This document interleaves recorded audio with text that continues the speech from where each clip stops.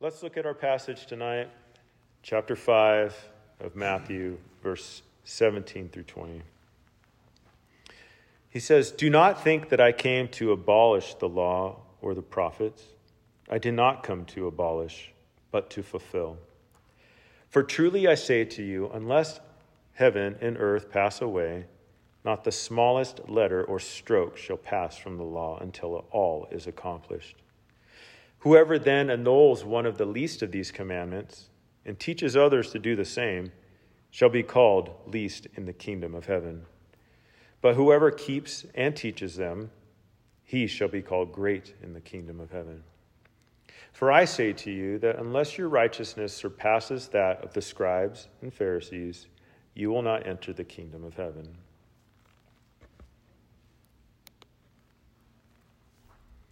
So not a big passage tonight, but let's look at this a little bit closer. Do not think that I came to abolish the law or the prophets.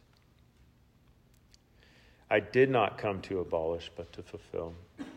Now, the first line that we come up to is the do not think part. So the first thing you're encountering is Jesus correcting some wrong view or wrong thinking concerning his coming.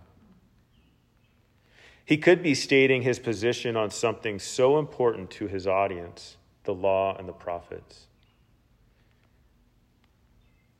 And this was something that, as they're going to be listening for him to teach on, what's he think about Moses? What's he think about Elijah and what was said by them? This was so sacred to the Jewish person, the law and the prophets. It was everything for them. It was their glory. It was something they took very much pride in because they were the ones that received God's word. It was all their history was bound up in these books. And so Jesus, what's he going to say about these things? What's he going to teach? Is he going to line up with what we've been talking about already? You know, these are the thought processes of kind of really bystanders, people that weren't necessarily his disciples. Though his disciples could have these questions. It's okay for us as disciples to have questions about God's word and to not understand things. We pray and we ask for more understanding. We seek for more understanding. We talk to other believers to gain better understanding. It's okay that we do. But Jesus is, from the get-go, going to correct this. Don't think that I came to abolish the law or the prophets. He came to fulfill it, is what he says. This is his mission. So to abolish meant to destroy, and it has this picture of loosening down as of a house or a tent, or to dissolve or to undo. So you think of a tent, you erected it at some point. To abolish it or to, its stronger terms would be to destroy or dissolve, but it carries with that, tear it down. Just going to rip it down. You're going to take a house and take a big old wrecking ball to it and tear it down. And we see that this is a similar word used, or the same word used in 2 Corinthians 5:1, where Paul is talking to the Corinthians. He says, "For if we know that the earthly tent, which is our house, is torn down," there's the word, "we have a building from God, a house not made with hands, eternal in the heavens." So it's kind of a violent thing. He's coming after something and you're going to rip it down. Jewish teachers, one of the historical commentaries that I use said that Jewish teachers said that one abolished the law by disobeying it. And you can find that in Deuteronomy 27:26, where it says, "Cursed is he who does not confirm the words of this law by doing them." So by doing, you confirmed something. And so all the people shall say amen. And so they agreed to that law or that statement. And by not doing it meant that they rejected its authority. So obedience recognizes authority. Disobedience does not recognize the authority. And by living by it, you're confirming the words. So Jesus says, I didn't come to do this. I didn't come to tear down the law, but actually I came here to complete it. And Jesus reaffirms the validity of the law. The law is good. It is right. And there is so much we could have dove in tonight about the law, as I read in Paul talking about it in Romans, and then you got Paul applying it to the Galatians. We're not going to deep dive into that. That'd be something we could definitely do. But Jesus is speaking or teaching from the place also of the only human that could or will at this point fulfill the law. He's the only one. So he's speaking with authority. He's speaking about the validity of the law, but he's also speaking of a place of knowing what he came to do, knowing his mission. He could fulfill the law and the prophets because it was they that pointed to him. All the laws, all the prophets were always working towards Jesus. All of them. He fulfilled the law by his obedience to it. He fulfilled the prophets in that he was the full revelation of God's word. Think about the prophets. They would speak as God had instructed them, as God prompted them to go out, and they would deliver a word, a message on behalf of God. But we have Christ in the flesh speaking and doing the will of God. And we have Jesus fulfilling the moral and the legal demands of the law and the prophets by fully obeying and teaching them in truth. So when the scribes and the Pharisees would teach things, we'll see this a little bit later, they could only, and it's the same with us in some regards. We're fallible humans, and we can speak with authority God's word if we're just speaking God's word. But there's always an element that we could be messing up something else, right? So we have Jesus being able to teach them in truth. He couldn't mess up. He wasn't going to mess. He was going to fulfill all things that was required. But he also fulfilled the penalty of the law and the prophets for us through his death on the cross. See, the penalty of breaking the law was death. Or to find forgiveness, it required the death of an animal, a sacrifice. So in taking the penalty that was due to us on behalf of our sin, he fulfilled the law and its demands. And in Romans chapter 10, verse 4, it says, "For Christ is the end of the law for righteousness to everyone who believes." He's the end of the law for righteousness. You notice those specific words. The law for righteousness. The law was an instructor on how to maintain purity before God. But it also proved that no one could be pure before God. No one could remain right or righteous before God. That's why it had to include the elements of sacrifice, because you're going to unintentionally sin, right? You're going to mess up. You're going to break God's law without even knowing it. That's the situation. That was one provision. And then you have those that intentionally broke God's law. And then you had the varying degrees of sacrifices depending on how much of a leader you were in the kingdom or in Israel's kingdom. If you were a priest or a king, it meant that your sin affected a lot more people. But that law was for righteousness. In Christ, Jesus, he is the end of the law for righteousness. But now, this is the righteousness in the law. He wants us to live through it. He wants us to still hold it in regard and still do the things that are written in his word. But it's all in light of his teaching and in light of what he has done. And Jesus goes on to say here, he says,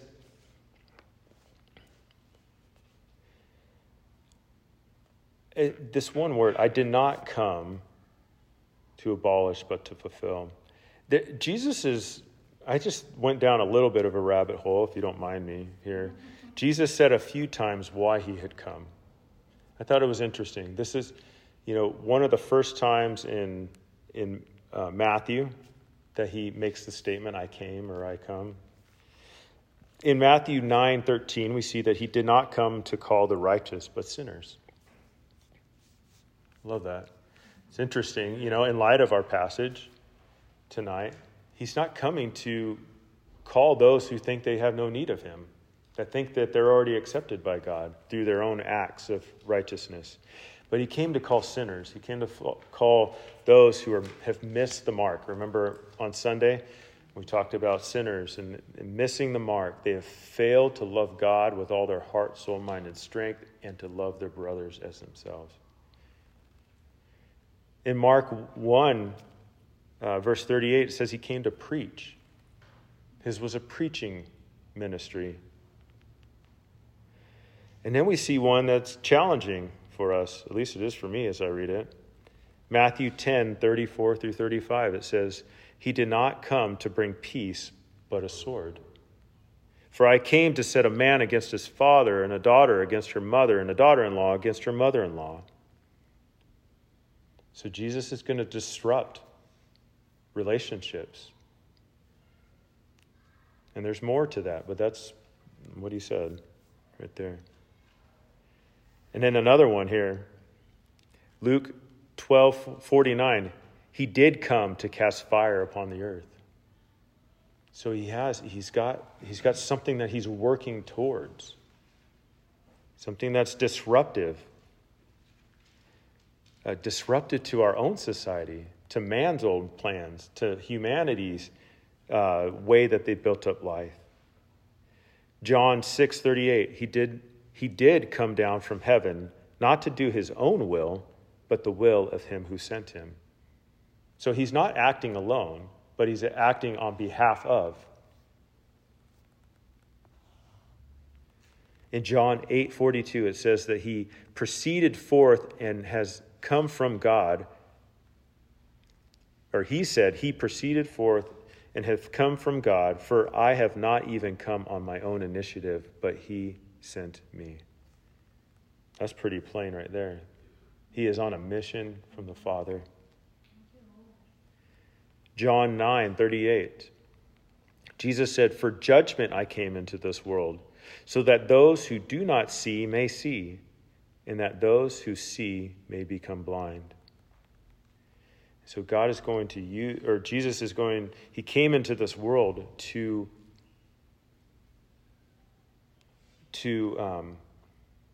attract the ones that were in need and to almost solidify those who did not have need. That makes sense. We got John 10:10. I came that they may have life and have it abundantly. In John 12:27, Jesus, speaking about the cross, said, but for this purpose I came to this hour. He was wrestling with, that mission. But he goes, I could pray and ask for you to take this away, but I came for this reason. John 12:46, he did come as light into the world, so that everyone who believes in me will not remain in darkness. He came to bring light, to illuminate. John 12:47, he did not come to judge the world, but to save the world.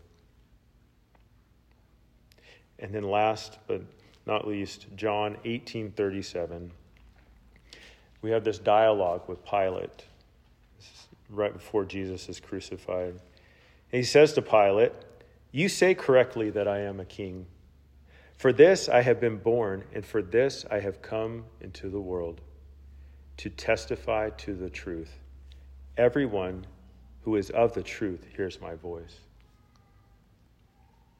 So he came into the world to testify to the truth, but also because he is a king. So Jesus is coming, multiple reasons, but one, we see salvation. We see him acting on behalf of the Father, doing his will, and to save. And so when we see that his mission is, I have come to fulfill the law, that's all part of that. He is fulfilling the law. He is here to save by fulfilling the law, because none of us could. So he's going to expand a little bit more on this mission in verse 18. It says, "For truly I say to you, until heaven and earth pass away, not the smallest letter or stroke shall pass from the law until it is accomplished."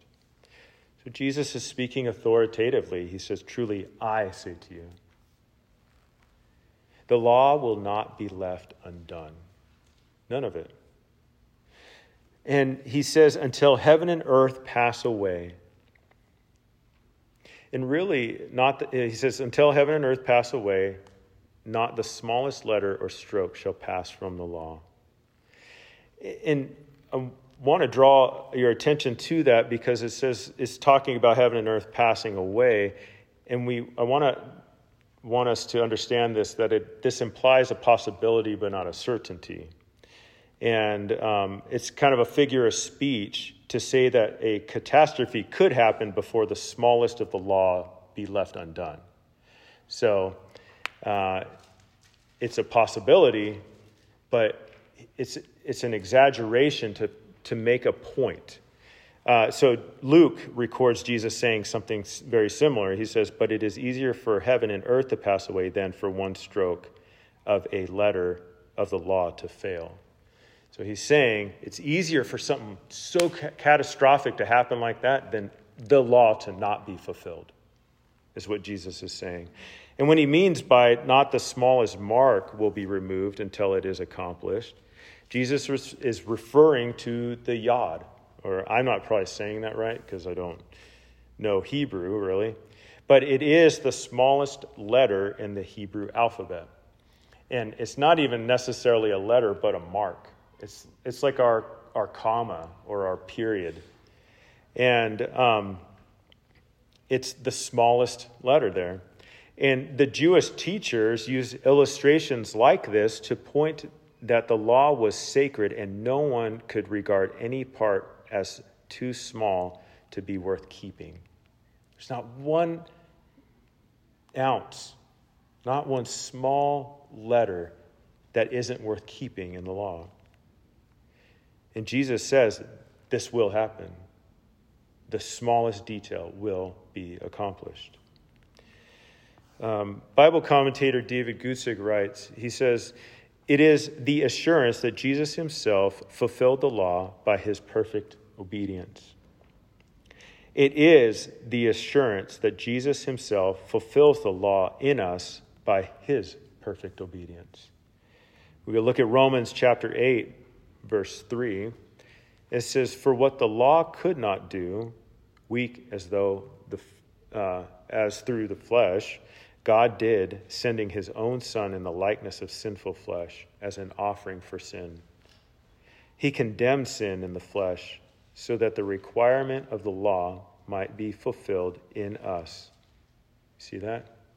The requirement of the law would be fulfilled in us. Not by us, but in us. Who do not walk according to the flesh, but according to the Spirit. So you get this picture. It's about the Spirit working in us, not the flesh by us. I'm going to repeat that. So that the requirement of the law might be fulfilled in us, not by us, who do not walk according to the flesh, but according to the Spirit. The Spirit lives within us. So we have Jesus doing this within us. And that is the power of the Christian. That is the power that people lack who are trying to obtain righteousness through obedience to a law. It's the same power that people lack when they say, I'm a good person, and that's what gets me to heaven. You know? It's the same. It's all within the self. It's all by themselves, by their merit, by their actions. But salvation doesn't occur unless it happens in us. And that fulfillment of the law within us through Jesus Christ, our Savior. It is the assurance that God's plan will never be set aside until all things are fulfilled at the end of the age. Nothing is going to happen until God's word is completely fulfilled.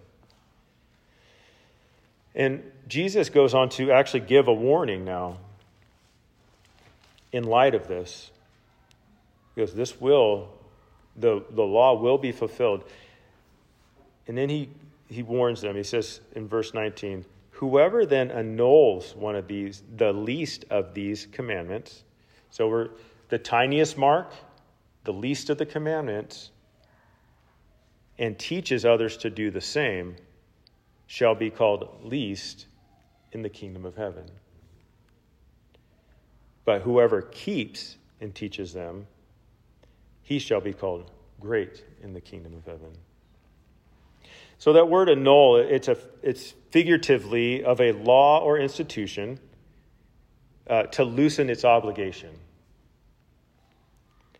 Either to make void, to do away with, or to break, to violate. Now, James expounds on this for us in James 2, chapter 2, verses 10 and 11. It says, for whoever keeps the whole law and yet stumbles in one point, he has become guilty of all. For he who said, do not commit adultery, also said, do not commit murder. Now, if you do not commit adultery, but do commit murder, you have become a transgressor of the law. So the law isn't just picking and choosing what parts to follow. The law it's a holistic thing. It has to be completely followed. And so a warning to anyone who annuls the smallest commandment and teaches others to do the same, Jesus is making a reference to the people of the day, the religious leaders of the day, the Pharisees, who would annul one commandment to do another. And we have an example of this. They made a distinction as to the priority of one commandment over another. And Jesus was actually asked this a couple of times, on a couple of occasions, what the greatest commandment was. Why are they asking about the greatest commandment? They're all important. In Matthew 22:36, Jesus, or teacher, which is the greatest commandment in the law? And then you got Mark 12:28. One of the scribes came and heard them arguing and recognized that he had answered them well. He asked, what commandment is the foremost of all? So we even have an example of a scribe that was, one of the religious teachers going to really kind of question Jesus. What is the greatest commandment? In one sense, there is no greatest commandment. They're all to be fulfilled.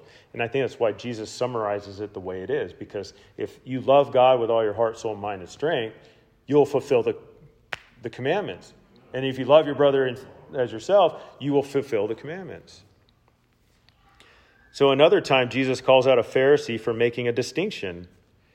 He answered and said to them, why do you yourselves transgress the commandments of God for the sake of your tradition?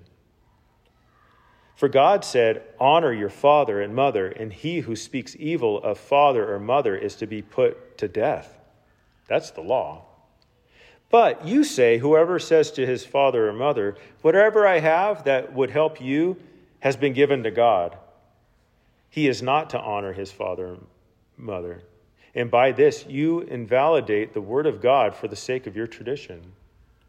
And so these traditions were the interpretation of the law by the religious leaders in order to keep them from disobeying the law. But you start getting that far removed, you're violating laws by trying to uphold traditions. You can't do that. So we see this whole weight given to one law over the other. And Jesus will add to this. He says, but we see here that there is a blessing to the one who keeps the commandments and teaches others to do so. But if you notice here, Jesus puts the practice before the preaching. The teacher must apply the doctrine to himself before he is qualified to teach others. That doesn't put the spotlight on my heart, Boom. I'm accountable to the Lord. The scribes and the Pharisees were men who say and do not do, Matthew 23:3, who preach but do not perform. This is Christ's test of greatness. In Matthew 23:3, it says, therefore, all that they tell you, do and observe, but do not do according to their deeds, for they say things and do not do them. Jesus really highlights the disparaging nature of the leaders and what they were teaching. Now, the Lord uses this word least twice in this verse. One, to describe not doing a commandment deemed least among others. And then Jesus uses the word to describe the person who does such things as least in the kingdom. You see, Jesus' point is that there is no such thing in either case.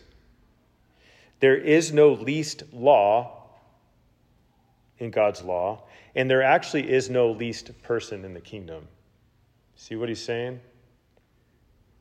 There is that person who does not follow the righteousness that God requires of the law.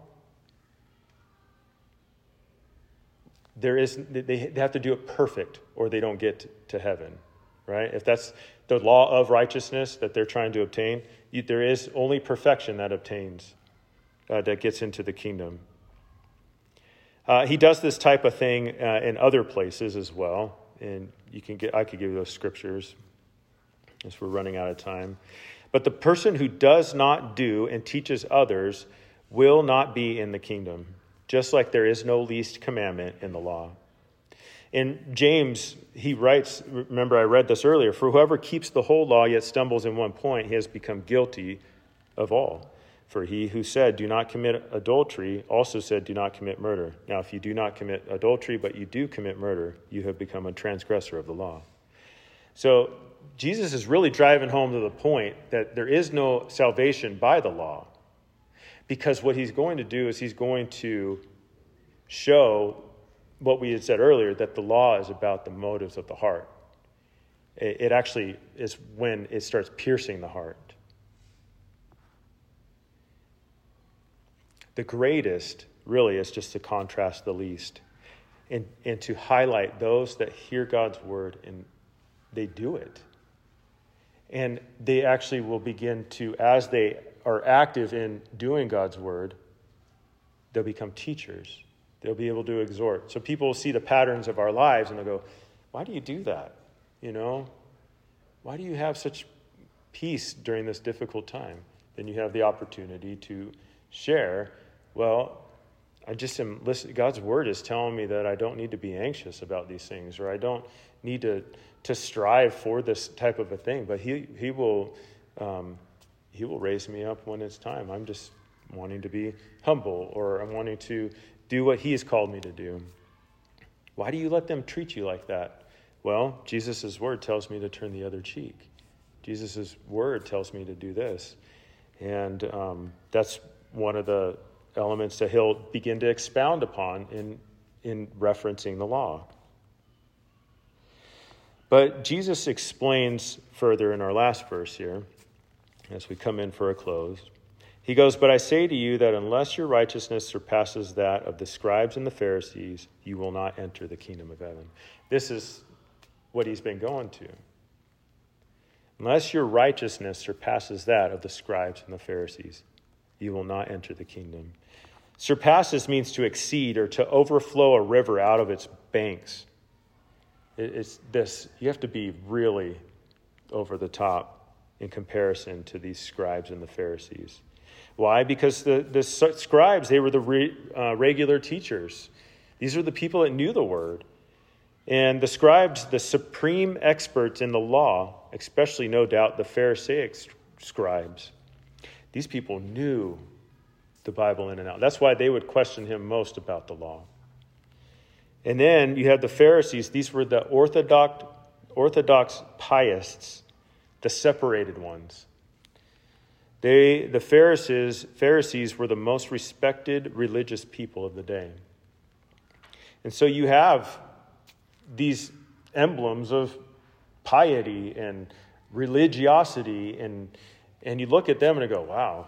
It's like maybe like us looking at the monks or something like that. Maybe not our Western culture, but wow, they're able to just seclude themselves from all worldly desires and just spend the days praying and reading. And, there's probably something that's, nice about that in some ways. But, that if it's just done for people to see, then where is your real righteousness? It's not there. Paul says in Philippians 3:8-9, he says, now Paul was a Pharisee himself, and talking about his testimony, he says that more than that, I count all things to be lost in view of the surpassing value of knowing Christ Jesus my Lord, for whom I have suffered the loss of all things, and counted them but rubbish, so that I may gain Christ and be found in him, not having a righteousness of my own derived from the law, but that which is through faith in Christ, the righteousness which comes from God on the basis of faith. That's what Paul is saying. I am no longer seeking to be accepted by God according to the righteousness that can only be obtained through obedience to the law, but that which is through faith in Christ. And all of us, we have to come to God through Christ. And so Jesus, in saying that he is the fulfillment of these laws, means that he is going to do something that no one else could ever have done. And it's going to be through him that we can actually obtain the righteousness from the law. Not by anything we have done, but everything that he has done. And so he's pointing the eyes further on him and his authority without canceling the law, right? He's not canceling it. He's showing it the importance of it. And I think that's where we don't want to ever get away like thinking, okay, the law is important. It has a lot to teach us about how we interact with people. The law is about, looking out for your neighbor. If you see his donkey fall in a pit, all right, I'm not walking I don't own a donkey, there's probably somebody I know that does, but we live in North Carolina, for gosh,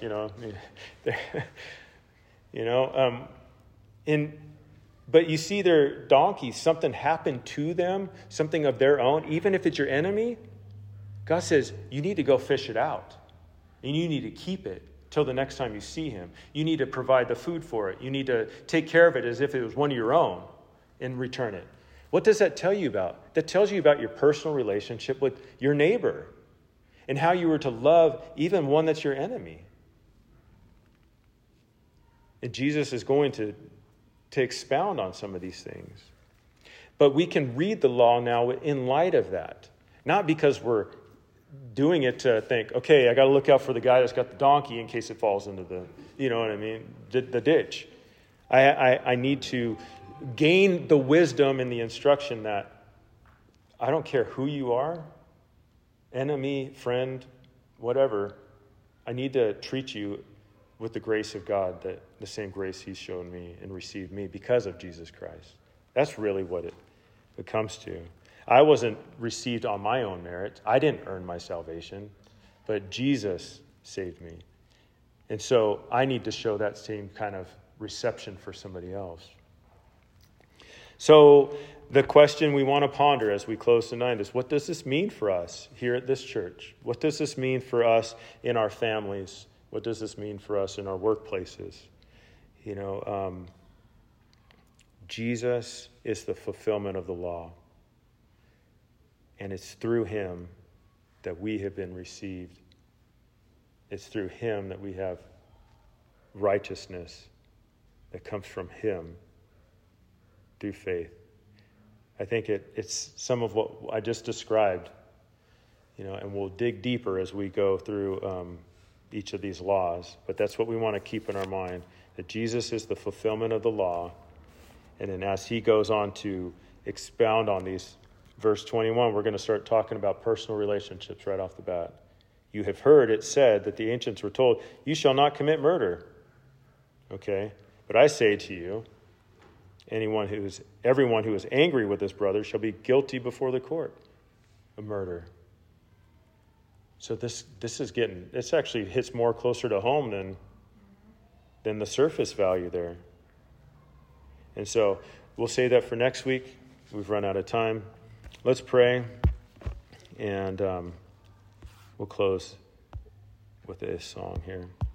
Father, we thank you for this evening, and thank you for your word. I just pray that as we continue to go through your teaching, that, Lord, only the words that are yours, Lord, would just stick, Lord, that you would illuminate our hearts, Lord, as we study. Lord, as we go through this, your teachings, Lord, as we look next week, Lord, even at the laws, Lord, our personal relationships, anger towards another, Lord, even lusting and doing the right thing even to our enemy. Lord, I pray that you would just prepare us for those teachings, Lord, that as we meditate upon your word, Lord, that you would just give us instructions throughout the week. Lord, wisdom for the choices that we need to make, choices that we have before us, Lord, and that you would just equip us to be, in a greater way, your light, Lord, and the salt of this world until you return. Lord, we look forward to that day, and we just ask that you would bless the rest of this evening now. In Jesus' name. Amen.